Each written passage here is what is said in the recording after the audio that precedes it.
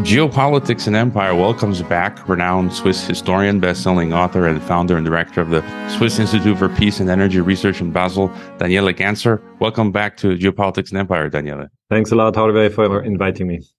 Yeah, we spoke many years ago when I Skyped you into my class at the Tecnológico de Monterrey, the only university in all of Latin America that is invited to Davos and officially, I think, a World Economic Forum partner. And, one of your early groundbreaking books we discussed dealt with NATO state terrorism, as I call it, and Operation Gladio. And I'm happy to see that you have new books in English. I've got the new one right here, USA, The Ruthless Empire from Skyhorse. And honestly, if I were still teaching international relations, I'm not kidding, this would have been a assigned reading for my students. It literally covers everything I taught on U.S. foreign policy. And maybe if you want to tell us, just start with the book, how you came about writing it and why you wrote USA Ruthless Empire.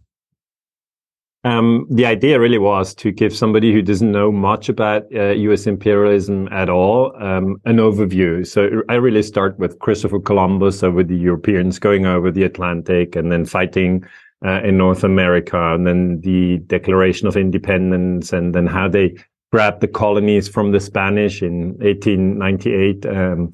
When in Cuba the Maine exploded, and they said the Spanish are responsible, although they were not responsible. And then the Americans take over Cuba, they take over the Philippines, Puerto Rico, and Guam, and that's really in 1898 when U.S. imperialism starts, I think.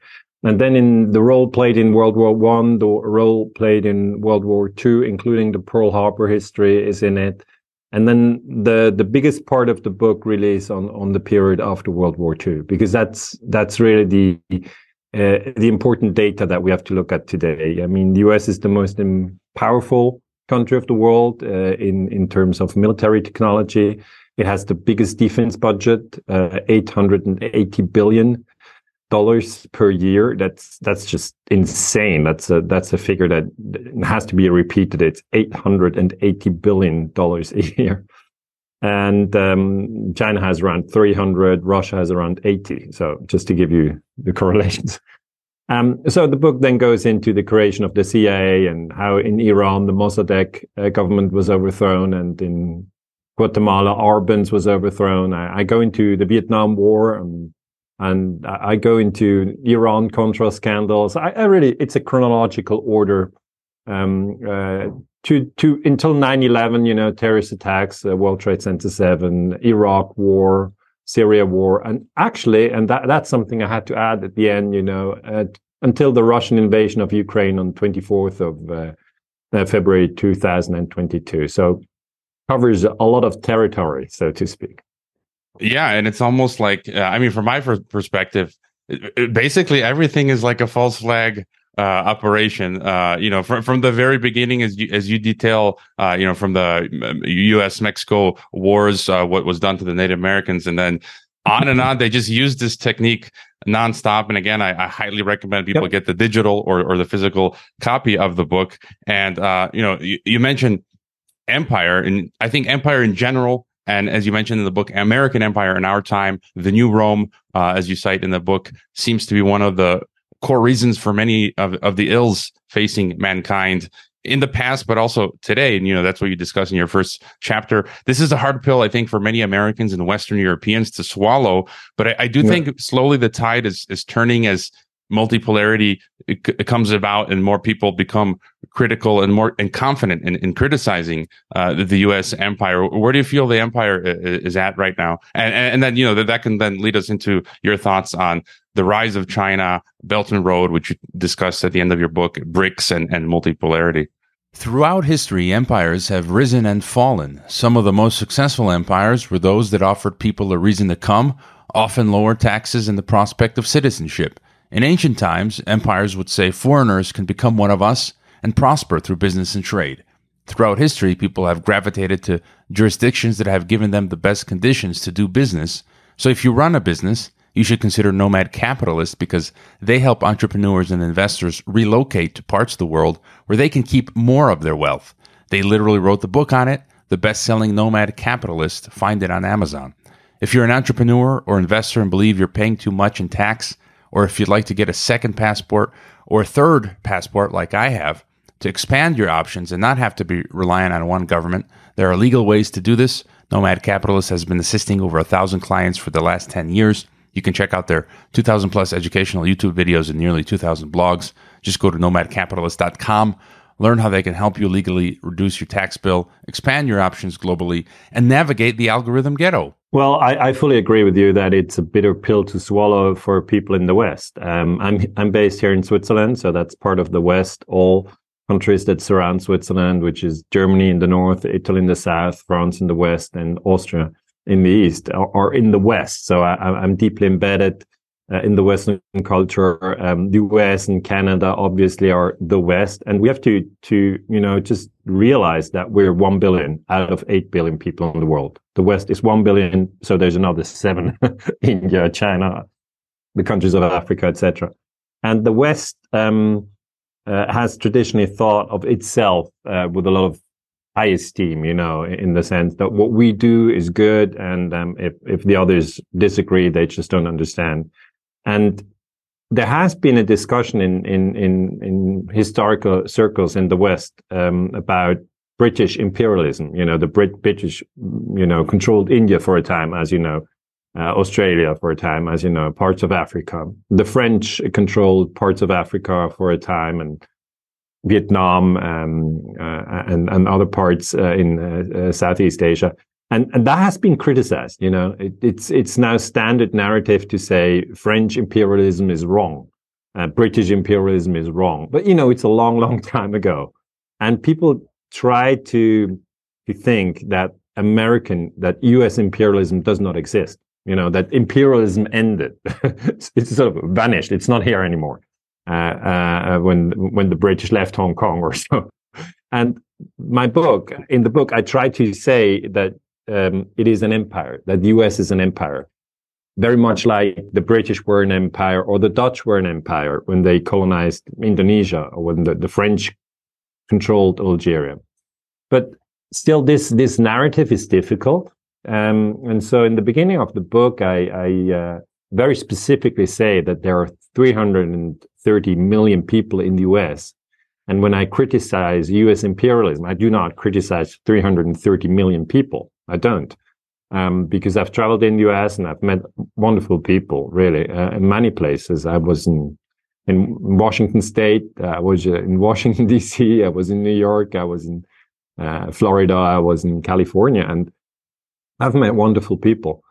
But the criticism that I offer in this book is really regarding the U.S. wars. I criticize, for instance, the attack on Vietnam. I say it's absolutely unnecessary that the U.S. bombed Vietnam from 1964 to 1975. Killed more than 3 million people, so it's not a small thing. And I say the victims are, on the one hand, the Vietnamese that were killed there, but on the other hand, also U.S. soldiers who were lied to, by their own government. The government of President Johnson, that was in 1964, said, we were attacked in the Gulf of Tonkin, and as you said, it was a false flag narrative. There was no attack on the Maddox. There wasn't. So the start of the Vietnam War in August 1964, and I have it in the book, it's just based on lies, and all these American soldiers who got shot there, or traumatized, or lost an arm, lost a leg, lost hope, lost their inner peace. There are victims as well. So I specifically say I'm critical of the American elite, which is less than 1% of the population. They wage all these wars, and It remains a difficult topic. It remains a difficult topic. Also here in Europe, it's hard to talk about U.S. imperialism. Some people say it doesn't exist. There's no U.S. imperialism. Then I say, wait a moment. Do the Germans have military bases in the U.S.? No, it's the U.S. which has many military bases in Germany. Do the Italians have military bases in the U.S.? No, it's the Americans who have military bases in Italy. Do the Japanese have military bases in the US? No. It's the US who has military bases in Japan. The Koreans, South Korea, do they have military bases in the US? No. It's the US who has military bases in South Korea. Do the Cubans have military bases in US? No. But US has military base in Cuba, Guantanamo. The Philippines, do they have military base in US? No, it's the other way around. So when you look at it from a historical perspective, and I really appreciate the work you do, and I know you're familiar with all that. But when you look at it from an objective point of view, with all the military bases, then it's a clear-cut fact. The US is at the moment the ruling empire. Yeah, and especially for Europeans as well. I'm also a Croatian European citizen, and I see the same thing as you do when I go back to Croatia and travel in Europe. It's hard to swallow for Western Europeans because I think in a way we are vassals of the U.S. The EU was a project, from what I remember, 50% plus financed by the CIA and the State Department, and it almost seems like, I've been thinking about this recently, there's a 1939 plan by a guy called Straits, called Atlantic Union, to sort of integrate Europe with the United States into one sort of transatlantic political system, and we've seen this throughout with the Ukraine war. And again, you mentioned the Tonkin. I love that. This is why I love your book, because it's a broad stroke, big picture of what's going on. And I would assign to my students to read the declassified NSA files. I think it was from the early 2000s on the Tonkin Gulf, or the Operation Ajax from the 30-page actual CIA plan of Ajax. I mean, this is what professors should be doing. And then maybe what are your thoughts then on the rise of China, and then what we're seeing in Europe with Ukraine? I think a lot of us understand kind of what's going on here. NATO expanding, wanting to dominate globally. They see threats in the rise of China and the world island and Eurasia. You mentioned Seymour Hersh in your book often, and we've seen him lately reporting, for example, on false flags such as Nord Stream. And so what are your sort of thoughts as to where we are and what's going on with China, Russia, and Ukraine? Well, that's obviously the crucial topic right now that everybody's talking about, Ukraine. I mean, the Russian invasion of 24 February 2022 was clearly illegal. So, you can't invade in another country. Very much like the US invasion of Afghanistan was illegal. You just can't invade another country. You can't do it. But, and that's an important point, it was not unprovoked, because that's what Western media always say. It was unprovoked and illegal. No, it was illegal, but it was not unprovoked. And what was the provoking thing? It was really the expansion of NATO. So I do a lot of talks in Germany, Switzerland, and Austria. And the main thing in Germany is that Germany was a divided country. I know that you know that, and I know it. And, some people in the audience who might be 15 or 20 years old maybe don't remember. Germany, like North Korea and South Korea today, was in the Cold War divided into countries. So it was Eastern Germany and Western Germany. And the DDR, the Eastern Germany, was occupied by Soviet forces. And then at the end of 1990, the Germans and the Russians, or the Soviets, talked together, and then the Soviets withdrew all their troops, 500,000 troops. That was Gorbachev, who was the last president of the Soviet Union. And then the Soviet Union in 1991 collapsed into 15 different states, and Ukraine being one of them, Russia and Kazakhstan, etc. And the important point is that at that time, the NATO and the Americans promised to the Russians that they would not expand NATO further to the east. And they kept that promise for 9 years. And in 1999, Bill Clinton, US President Bill Clinton, first of all, bombed Serbia, which was again illegal. And he expanded NATO. He took in Poland, he took in Hungary and the Czech Republic. And it was just, from a Russian perspective, it was like, no way. Now the US is expanding its military alliance, because you said very correctly that the Europeans are in a sort of vassals. I mean, they tend to think that they're independent. They tend to say, no, we're free. And of course, we're not, subordinate to the US. But I mean, look at Germany. I mean, Germany is said to be the strongest country in Europe. And certainly from an economic point of view, it is. But if you look at it, it's basically occupied by the US. The US has military bases all over Germany, Ramstein being the biggest one. And so you have this expansion of NATO. In 2004, we have Romania, Bulgaria, Slovakia, and Estonia, Latvia, Lithuania, who come into NATO, and it just step by step grows. So Ukraine is the topic everybody's talking about, but when we can talk about this topic as well, we first of all have to say, my perspective is, yes, the Russian invasion of Vladimir Putin is illegal, but NATO expansion was the key reason why we came to this catastrophic situation that we are now in. And this NATO expansion was then reaching a higher level when in 2014, US President Obama overthrew the government in Ukraine. That not many people know that. Many people think, no, Obama, he's received the Nobel Peace Prize. He's going to be a good guy. But he bombed Libya 2011. He bombed Syria 2014. And in 2014, he overthrew the government in Kiev. And that was Victoria Nuland who was in charge, under Secretary of State. And she was, making a phone call with then U.S. Ambassador in Kiev, Jeffrey Pyatt. And this phone call was intercepted. We don't know who intercepted it. It was top secret.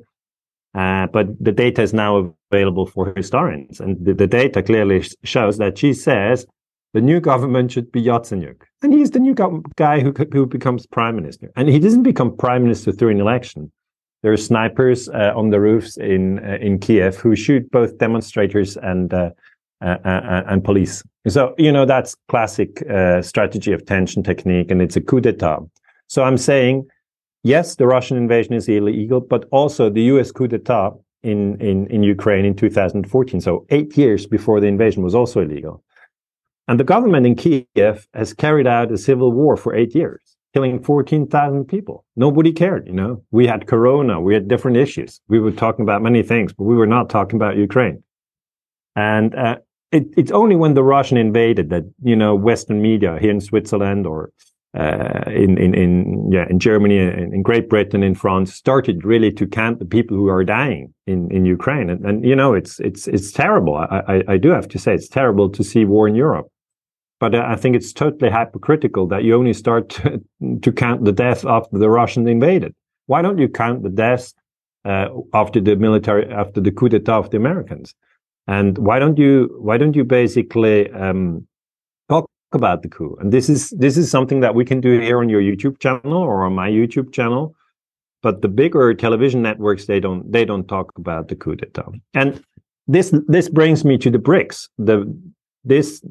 This movement of NATO, first expansion, then the overthrow of the government in Ukraine, and also the invitation to Ukraine to become a NATO member.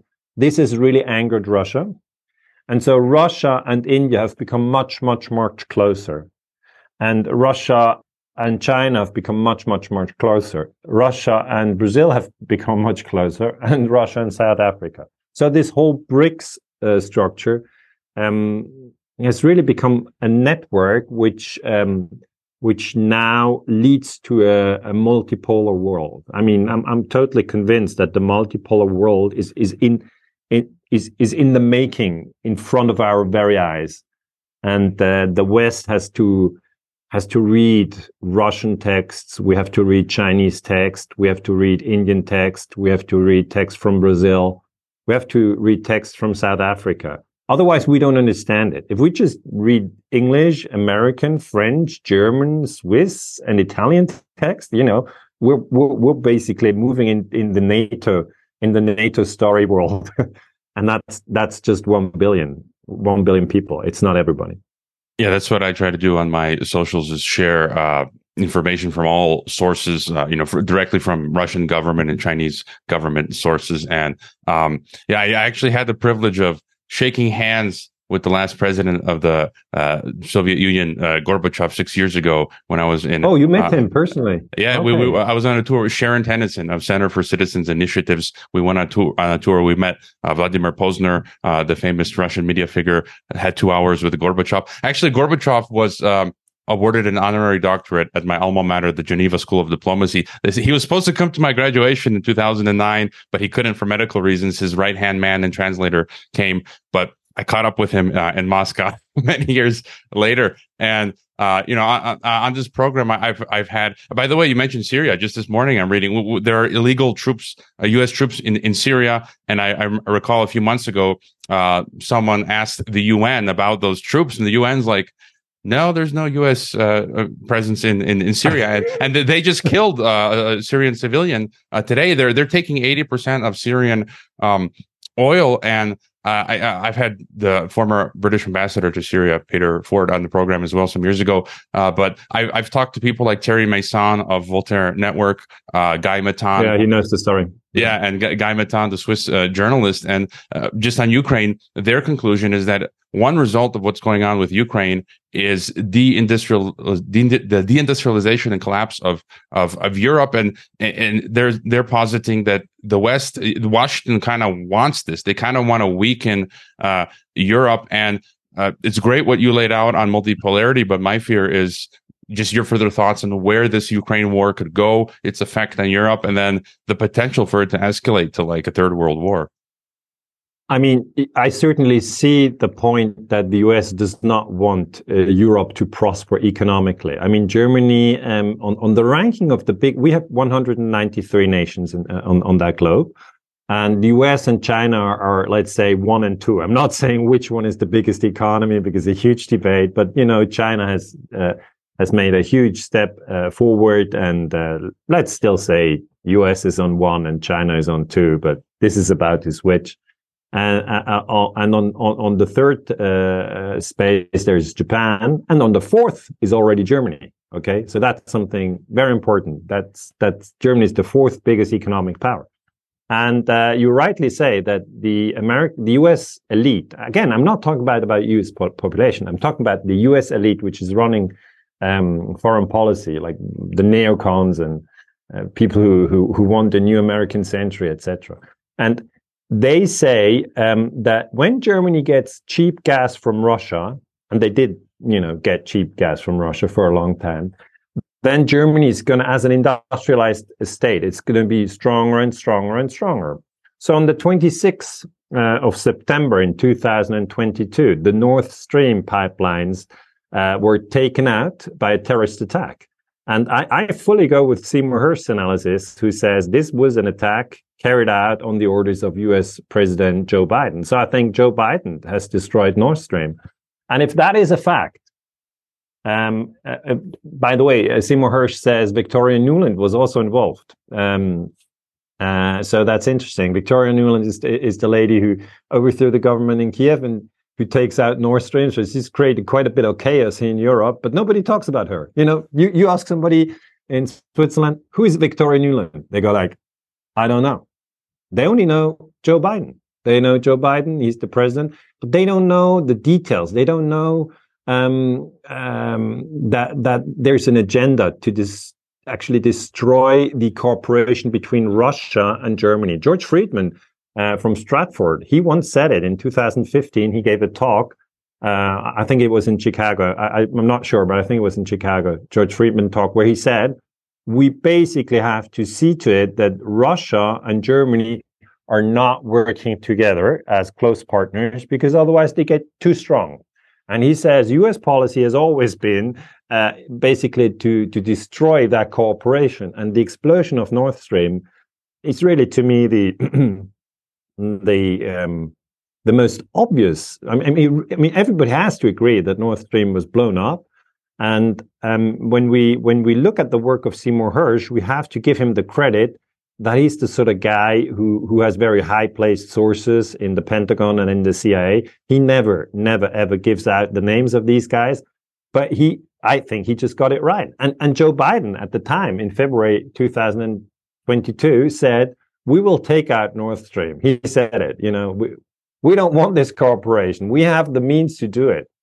And as you said, Germany is now paying a hefty price for that. I mean, German economy is in serious trouble for many different reasons. I mean, they put all their money into the Ukraine war, send over their Leopard tanks, and the Russians destroy them over there. And the German government it's really not doing what the German population wants, because there's been a There's been a poll recently, and 55% of the population said we want peace talks. We don't want war with Russia, because the German population, they still remember Operation Barbarossa when Hitler invaded the Soviet Union, and they still remember that in the end, the Soviets then, arrived in Berlin. So they say we don't want that anymore.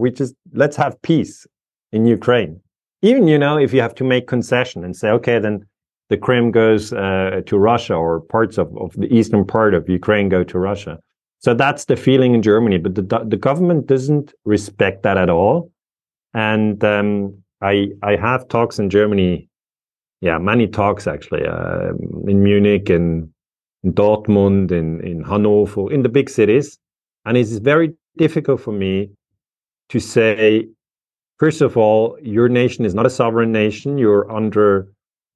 You suffer from limited sovereignty because the Americans have military bases here. Secondly, the Americans blew up Nord Stream, and you don't even have the guts to say that's not right. The German Chancellor, Olaf Scholz, he didn't say anything, nothing. And third, by arming Zelensky, the president of Ukraine, you're being dragged into a war with Russia. And that's not actually a good idea for Germany. The Germans train Ukrainian soldiers on German soil, and they always pretend, no, we're not at war. Yes, we send weapons. No, but we're not at war. Yes, we train Ukrainian soldiers, but we're not at war. So it's really complete denial. It's not a systematic analysis of international politics. Yeah, and just on Nord Stream, often my guests predict the future here, and I had on, I think in October of 2022, Vietnam veteran Bob Moriarty, who listens to the program. Shout out to Bob, and he posited that it was the CIA fingerprints behind Nord Stream, and then later, as you say, you see more Hirsch's analysis, and others are kind of confirming that, and we're seeing more of that stuff, like the Kerch Bridge recently, the dam being exploded, and it just continues. And it just continues. It's a fight on infrastructure, and Bill Burns, who's now the CIA director, he was actually the U.S. ambassador in Moscow in 2008, at the time when George Bush invited Ukraine to become a NATO member, which is foolish. And Bill Burns, to his credit, at the time wrote the memorandum and said we shouldn't invite Ukraine into NATO. This will lead to civil war. Okay, he said "niet" means "niet." And that was classified. But thanks to Julian Assange, who should be freed, by the way, Julian Assange should be freed. He's still in prison in London. But thanks to Julian Assange and WikiLeaks, we have that memorandum from Bill Burns. So I think Bill Burns, the now acting director of the CIA, is a guy who fully understands how the whole thing developed. He even warned of it. But according to Seymour Hersh, he was involved together with Victoria Nuland and Jake Sullivan in the terrorist attack on Nord Stream. So it really is interesting to see that Germany is now, in a sense, also at war with the US. Because when you have 31 NATO countries, and the idea in NATO is that you don't attack each other, okay, and then the US blows up the infrastructure of Germany, and the Norwegians help, well, then that's two NATO countries against another NATO countries. Crazy, absolutely crazy. This should be headline news, but people talk about football here. They don't talk about that. It's too delicate.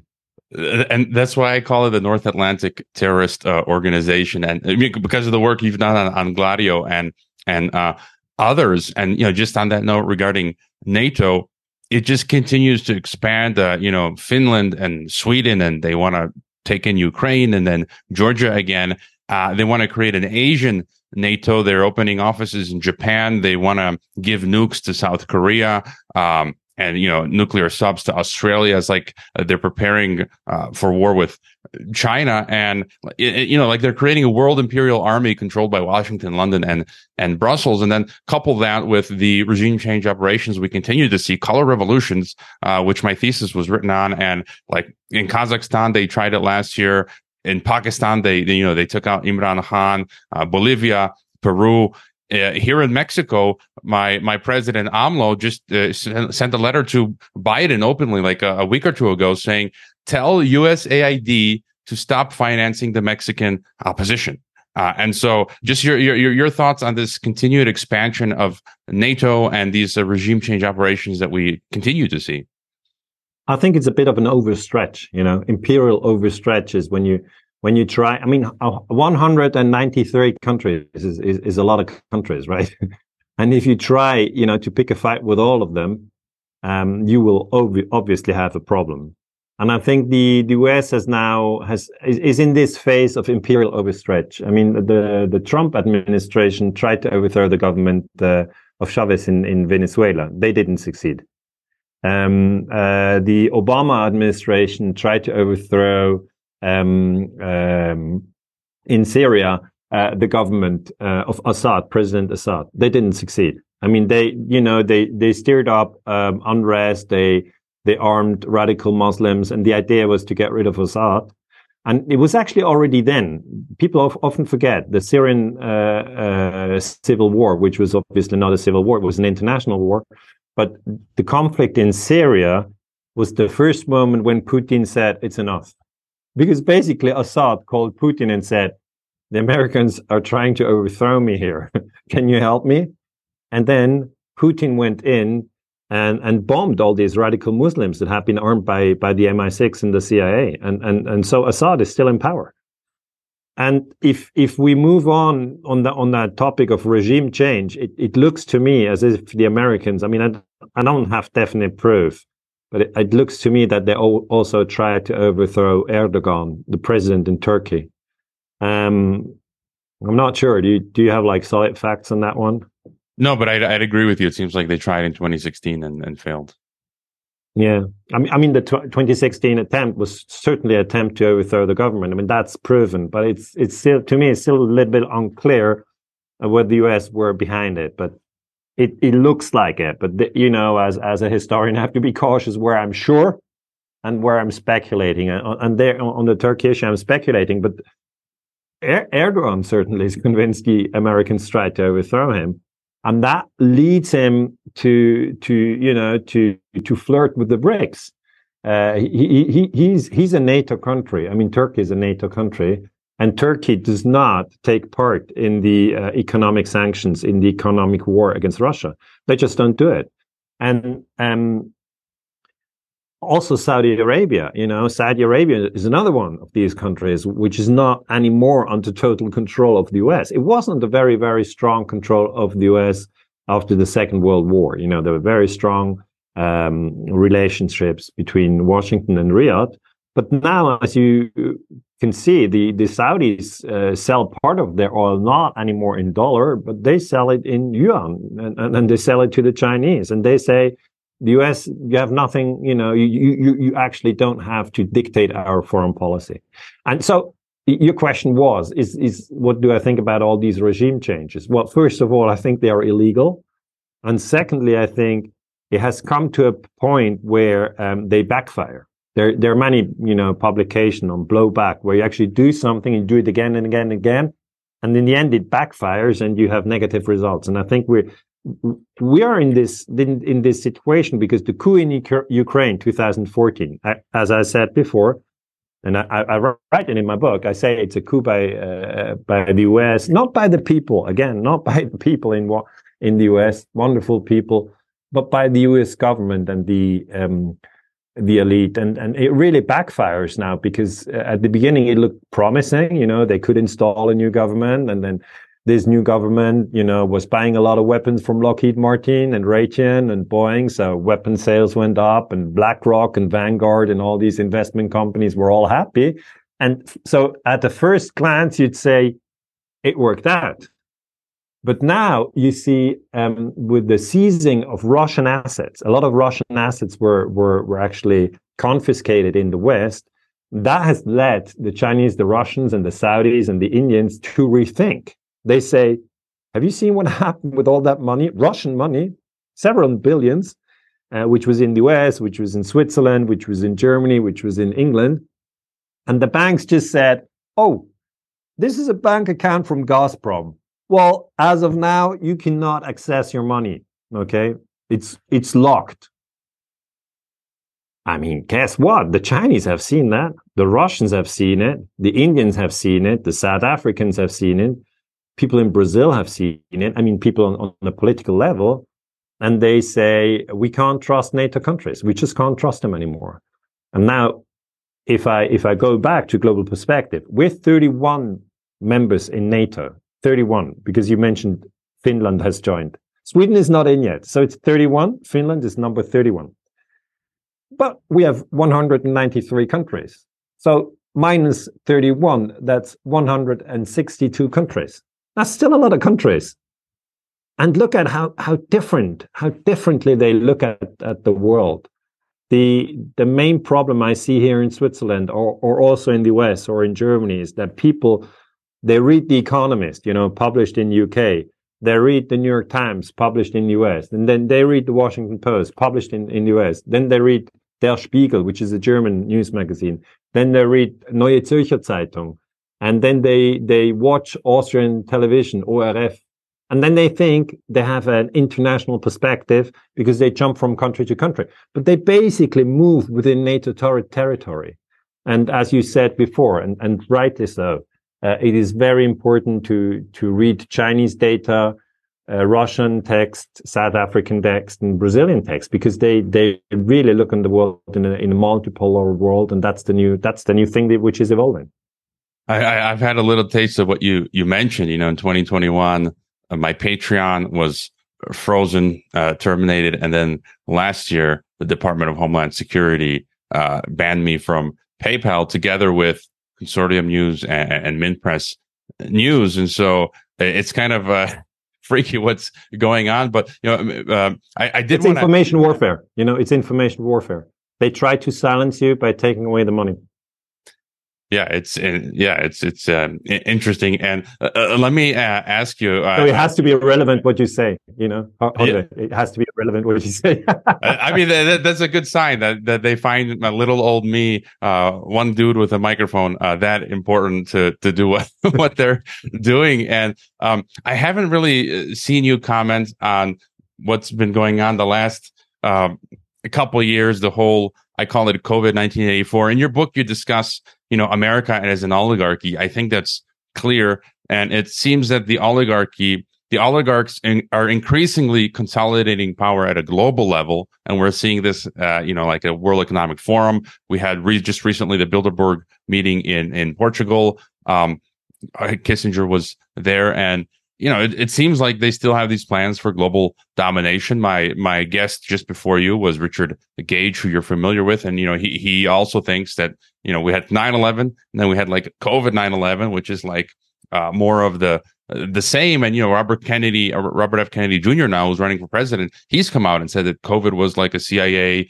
Department of Defense operation to take control of nations. And I interviewed in January of 2020 Dr. Francis Boyle, the author of the Bioweapons Act, and that interview blew up and caused us a lot of trouble. And he posited that this was biological warfare. Do you have any thought on what happened with COVID, and then all this talk about World Economic Forum and Great Reset and these digital controls? And because you do talk about digital empire as well in the book.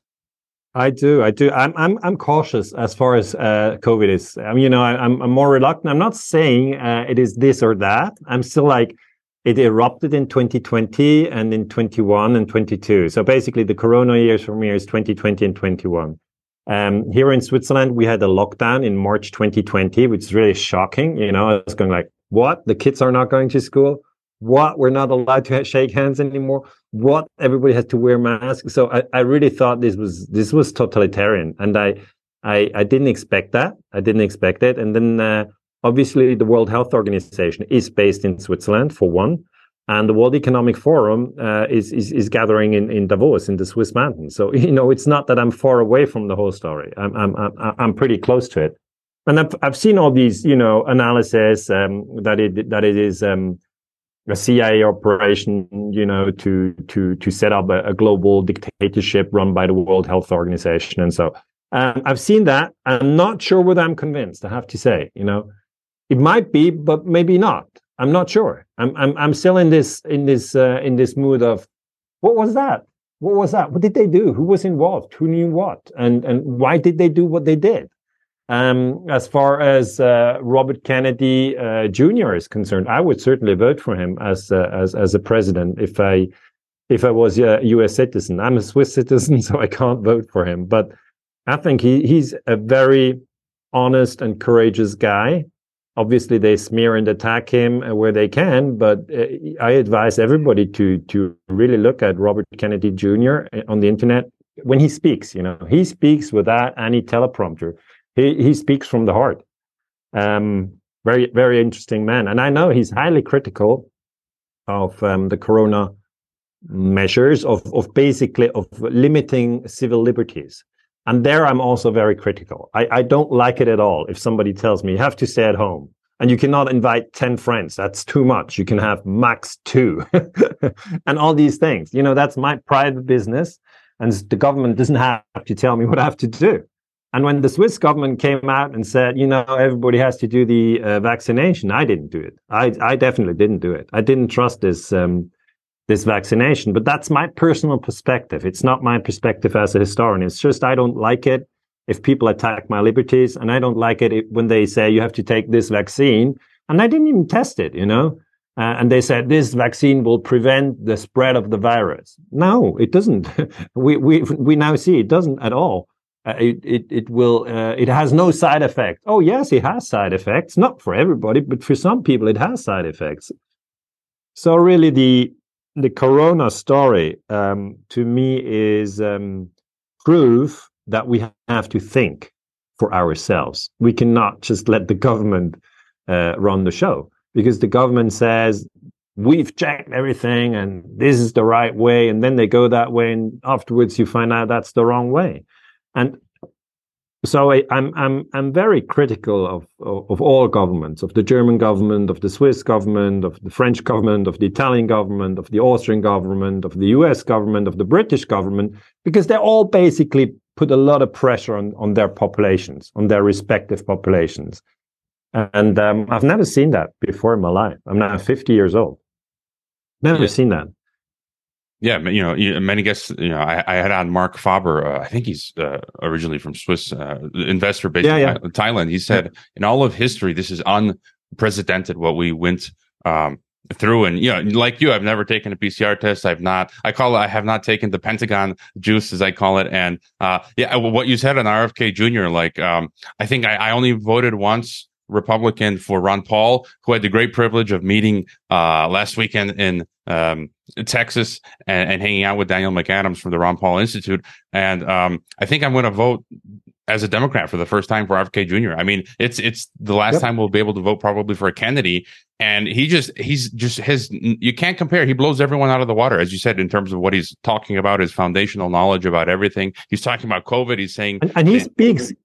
And he speaks without a teleprompter. Take the teleprompter away from President Joe Biden, and then he will be at a loss. Not so Robert Kennedy Jr. He speaks without a teleprompter, and he knows. He has these sentences. He goes like, "The media lie to the U.S. population, and the U.S. population knows it, and they're sick of it." I mean, Joe Biden would never say that. Okay. And so there are a few guys out there, also women who are honest and who try to protect civil liberties. It's very important. Freedom is something which has to be cherished. It has not, if we give it up for some sort of dictatorship, that would be just a huge mistake. Let's fight for our freedoms, definitely. And let's not have these illegal wars all the time. These are the two things that I work on such a lot. I say the data is there. Take Iraq, 2003. There were no weapons of mass destructions. There were none. So it was a lie. Who were the victims? The people in Iraq who were killed. Who is now in prison? Julian Assange. For heaven's sake, he's a journalist. With the video collateral murder, he proved that U.S. soldiers in Baghdad fired down from an Apache helicopter on civilians. Why is he in prison? And Tony Blair, Prime Minister of UK, is free. And Bush is free. These guys walk free. They are the guys who are to blame for the invasion. So really, I think that the time is now here that we have take a much more critical approach to which governments do. Crimes in high places is really something that we can observe. And you talked of Richard Gates, right? Yeah. I mean, I'm fully convinced, and I write it in this book, which doesn't make it easier, but I also go into 9/11 because 9/11 led to the war in Afghanistan. And if we ever will understand the war in Afghanistan, 250,000 people killed or more, then we have to go to 9/11. And many people think on 9/11 we only have the Twin Towers, which collapsed. But that's not true. We had a third tower, and that was World Trade Center 7. And it also collapsed like that in 7 seconds, like that. You have to really watch it. For those who have never seen it, World Trade Center 7, it just takes you 10 seconds to watch it. And it just goes against its own footprint, and that's impossible. This is controlled demolition. And if we have controlled demolition on 9/11, we realize that on very important subjects, we have not been told the truth. Yeah, and you mentioned Assange, and I think we should also mention most recently, who's been a guest on my podcast as well, Kit Klarenberg, the British journalist based in Serbia, writes for the Grey Zone. He recently went back for family visit to UK, was interrogated for 5 hours by the British counter-terrorism officers. So they're implying he's a terrorist for being a journalist. They took all of his electronic devices, his DNA, the swabs, and that sort of leads me to one of my final questions. One of my biggest obsessions, as you just mentioned, yours is the wars and freedom, and I'm greatly concerned with the digital empire, as you call it, or as one of my past guests, Edwin Black, calls it, the algorithm ghetto, because he's a Jewish historian. He compares it to the physical ghetto that the Jews were put in, and that they're building this digital system where they're going to put us into a digital ghetto. And then if you don't comply with whatever the government wants you to comply with, as you mentioned, whether it's vaccines or whatever ideology or the correct perspective on the war in Ukraine, they just shut off your bank accounts. We've seen just this year, Jeremy McKenzie, Canadian military veteran, had his bank accounts shut, and no other bank in Canada will open a bank account for him. A podcaster in Australia, Maria Zaric, just had her bank account shut. And then you talk about the social credit system in China and how that's coming to the West. And that's sort of my biggest fear, because they're trying to remove cash. Daily, I'm on top of this, and you're just seeing them roll out all these digital systems.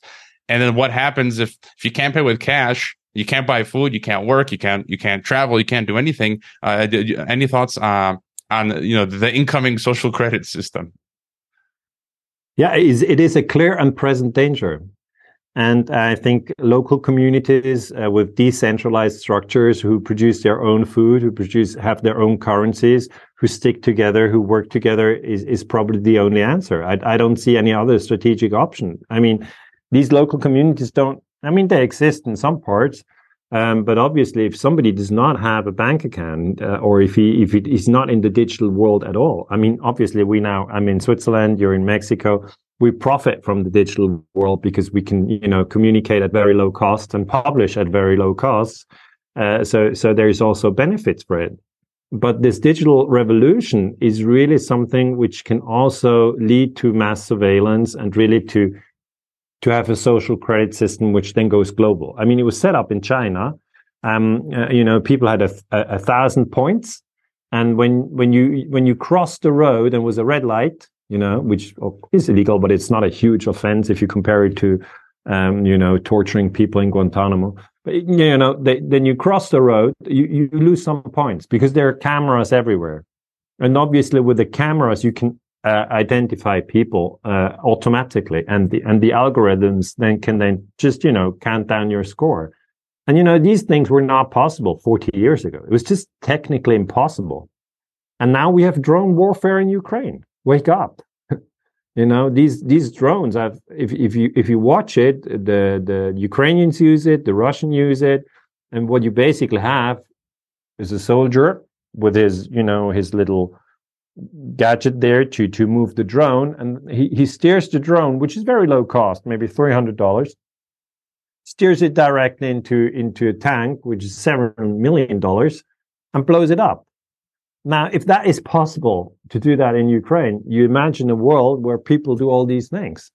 They have their drones, they have the surveillance thing. So it all boils really down to the question of what will happen with all this technology. I mean, we love this technology on the one hand. It has, it has helped us a lot. And on the other hand, we see if we add 20 or 50 years, where are we going to be? I mean, what will this mean for our kids and grandchildren? Will this be the total surveillance state? So what will it be? And I tend to give a spiritual answer, that the human being is in the end, we're not just a body. So we have a spirit. And from this spirit, all the strength has to come. And then we can overcome the problems with the machines. But some people obviously think human beings are just machines. I don't think so. I think we're in essence, we're spirits. And if we connect on that level, on a spiritual level, we can get a lot of strength. Obviously, I see what you're talking about, and I don't want to say it's not a problem. I think it's a challenge. Definitely is a challenge in the 21st century. We have surveillance technology like never before. Edward Snowden told us the whole story, didn't he? And he basically said, this is the end of privacy if we don't pay attention. And then we said, well, Edward Snowden is a funny guy and it's not my problem. And we just continued. But now, looking back, we have to say, okay, maybe it's an important topic that he raised. Well, yeah, when you have your accounts being shot, Alina Lipp, the German journalist, had her bank account shot, and then her parents' bank accounts shot who had nothing to do with anything. And let me ask about the collapse of American empire, because Ray Dalio, the billionaire whose work I follow, he posts mostly on LinkedIn. He just posted a few days ago. He talks about the cycles of empire, and he was saying that he thinks we're going to see like a second sort of civil war in America. De-dollarization is going on. The insane levels of debt. Do you have any, as we close here, any thought on this, sort of collapse or decline of America? Because you touched on BRICS and multipolarity; they're growing, but and any thought on what might happen to America? I don't really know. I mean, that's we're the year 2023, and I've been very cautious now on anything that regards predictions. I mean, where will we be in 2030? Will it be worse? Will it be better? I really don't know. I'm very cautious. I do take the facts that we have, what happened, Vietnam War, 9/11, Corona, these things happened. We know it, and we can study these in detail and learn from it. But no, sorry, I couldn't tell you where the US is in 2030, and I couldn't tell you where Switzerland is in 2030 or the European Union in 2050. But what we know and what we all observe as human beings is that we are living through times of transformation. Okay. Everything changes quickly. I personally had, no idea that, there could be something like a global lockdown and people couldn't go to work or to school. That was new to me. And now we have this confrontation in Ukraine where one nuclear power, which is Russia, and the other nuclear power, which is the US, and each has 6,000 nuclear bombs, they're fighting a proxy war in that country. I mean, I go, oh, Jesus Christ, why do we have that? We don't want that. And then I try to visualize the positive things. I mean, you basically create what you visualize. And when you visualize a dark future, you're going to get a dark future. When you visualize a bright future, you have a chance that you get there. And my vision is that we don't let governments just, get away with all their crimes. That's the first thing. The second thing is that we learn to solve conflicts without violence. It might sound difficult or impossible, but we have the potential as human beings, as spiritual beings. We have the potential, not to kill and not to lie.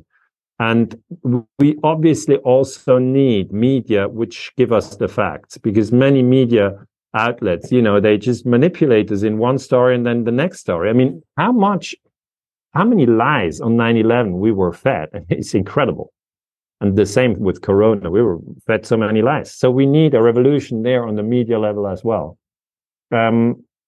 So yeah, to sum it up, I think we have great potential as human beings, great potential. Now, in every interview, I try to tell every listener who cares and who tunes in, to say never underestimate the potential of the human family. We're very strong. We're very strong, but we've been too obedient to governments for too long, and we've been too easily fooled by mainstream media for too long. And now it's time to put that aside and say, okay, we understand you fooled us. It's enough. I was going to ask you for your final thoughts, but I mean, that was perfect. Great words of wisdom. And on a positive, upbeat note, because sometimes listeners complain that we look at things a bit too darkly here. And so if you've got any other thought, and then let us know where the best places to follow you, find your work, support you, and so forth. Yeah, on a positive note, I really want to stress that we are in information revolution situation right now. And maybe I explain this for people who are young, who are like 20 years old. They don't realize it really because they were born into it. I'm now 50 years old. And when I was 25, I was a student in Amsterdam University. And then a pretty girl called Isabella from Cyprus came to me and said, Daniele, do you come with me on the internet? And I said, of course. What is that? Okay. That was in 1996. And then she replied, I don't know, but it seems interesting. Everybody's going. So that was in 1996. We didn't know what the internet is. And we went to a big room that was full of computers, and they were online. So all the students, because students are always interested in new stuff. So we went there, and there were hyperlinks. And when you took your mouse and you activated the hyperlink, and then the new picture would come. It took for ages, just for pictures. We're not talking videos. It took for ages. So after 15 minutes, we were bored because it was so slow. But that was the internet. And that was in 1996. So from a historical perspective, this is only very, very recent. And then the second thing, in 2007, a friend of mine showed me the first iPhone, which he had bought in New York. He was working with UBS, a Swiss bank, and he came back to Switzerland, and obviously Apple sold the first iPhone in the US. And we were amazed. Wow, look at that, the first iPhone. And now we're 2023. And the situation we are in is, and that's really a positive note, we have access to so much information. If we want to hear details of this or that, we can search for it. And that's what I advise everybody to do. Define your own question and then search for the answer. Don't wait what the media feeds you every day, because they really keep you in a very limited spot.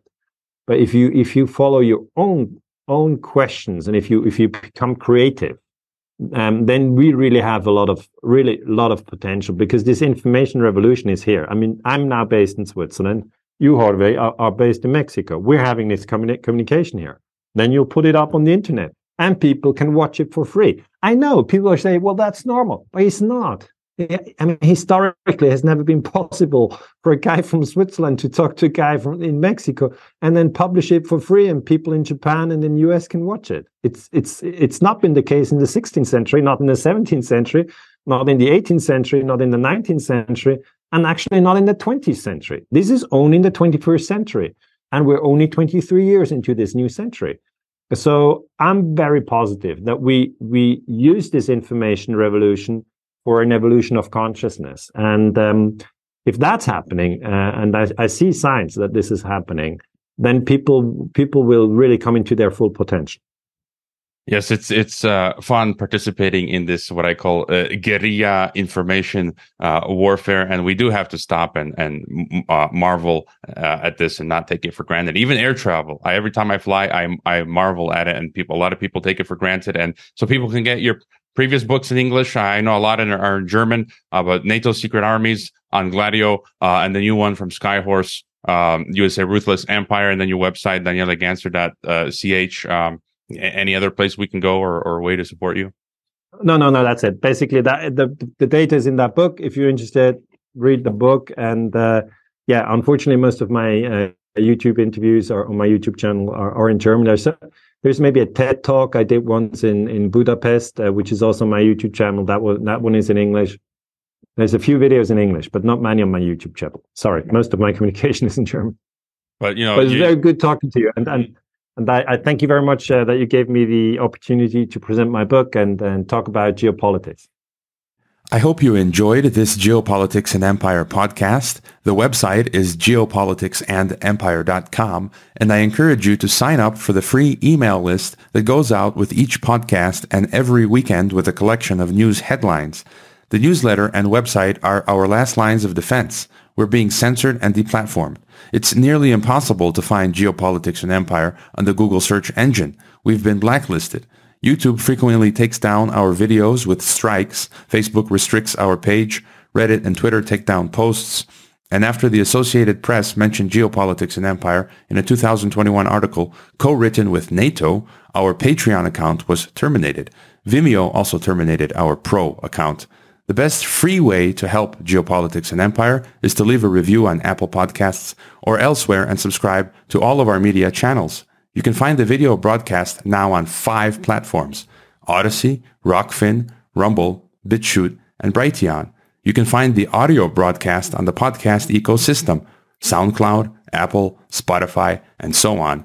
My current favorite social media channels are Twitter and Telegram, but you can also find us on Gab, MeWe, Minds, Float, VK, Instagram, Facebook, and LinkedIn.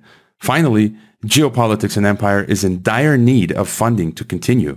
You can leave a donation, purchase a consultation with the host, or become a member to receive additional benefits. We also produce a weekly broadcast called Dissident Thinker for members and Rockfin subscribers only.